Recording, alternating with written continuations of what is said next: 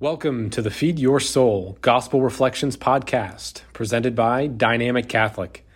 Over the next several minutes, you will receive inspiration and encouragement we hope will meet you where you are and lead you to where God is calling you to be. For more great content like this, or to experience this program in video format, go to dynamiccatholic.com. I remember when Father Bob, our retired chaplain here at Dynamic Catholic, first told me about the banquet in an ancient English castle in the hills just outside London.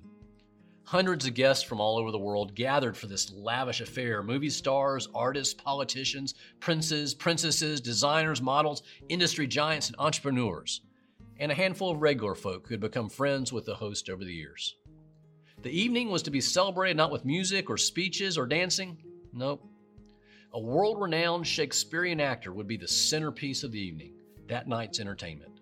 First, a sumptuous feast with exquisite meats served on platters by a regal staff, fine wines, all of Gallo's finest. The castle radiant, adorned with the springtime of flowers, majestically lit with a heavenly host of candles. As the dinner wound down, but before dessert was served, the host stood and welcomed his guests. This evening, rather than music or dancing or speeches, I have invited England's most celebrated and revered Shakespearean actor to perform for us. The people warmly applauded. The actor stood.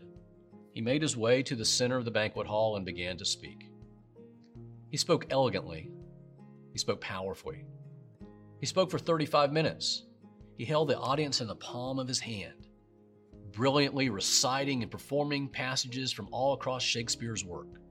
Oh, I am but fortune's fool. To be or not to be? That is the question.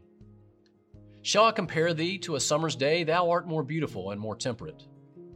And after each episode, the audience erupted in applause, the sound echoing through the castle and into the moonlit courtyards and out into the land beyond.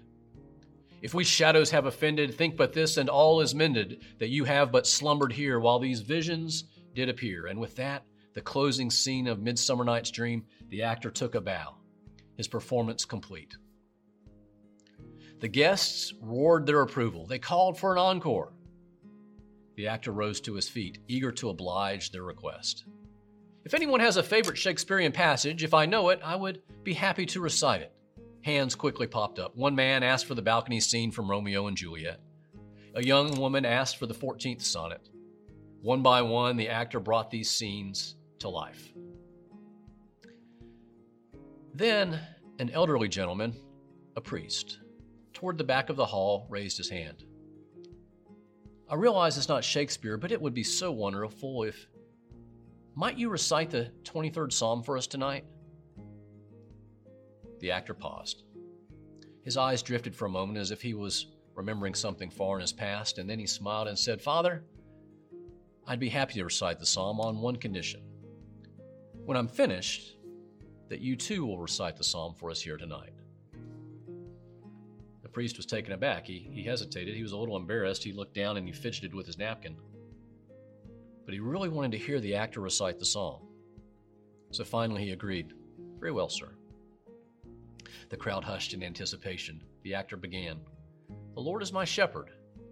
I shall not want.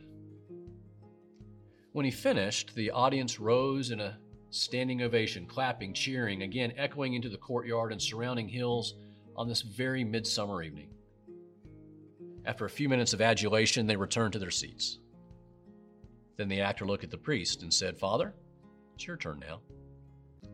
Shifting in his place, the old priest looked down, placed a hand on the table to steady himself, and he took a deep breath. His face indicated that he was stepping into some other place as he began. The Lord is my shepherd. I shall not want. He makes me to lie down in green pastures. He leads me beside the still waters. He restores my soul. He leads me in the paths of righteousness for his name's sake. Even though I walk through the valley of the shadow of death, I fear no evil, for thou art with me. Thy rod and thy staff, they comfort me. Thou preparest a table before me in the presence of my enemies. Thou anointest my head with oil. My cup overflows. Surely goodness and mercy shall follow me all the days of my life, I shall dwell in the house of the Lord forever.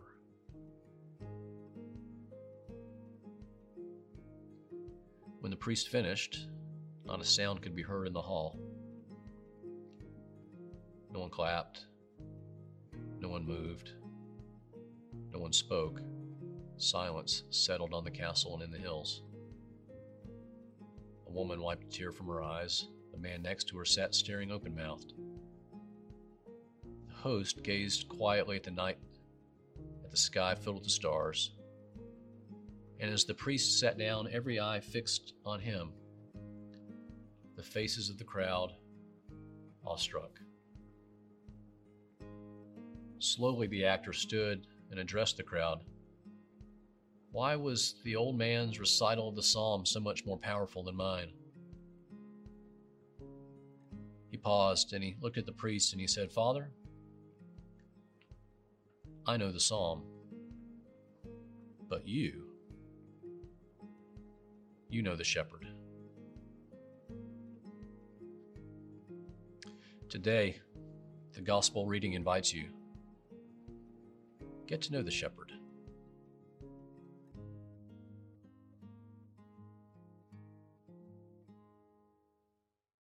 Thank you for listening. We hope this episode nourished your soul. For more great content like this, or to experience this program in video format, go to dynamiccatholic.com.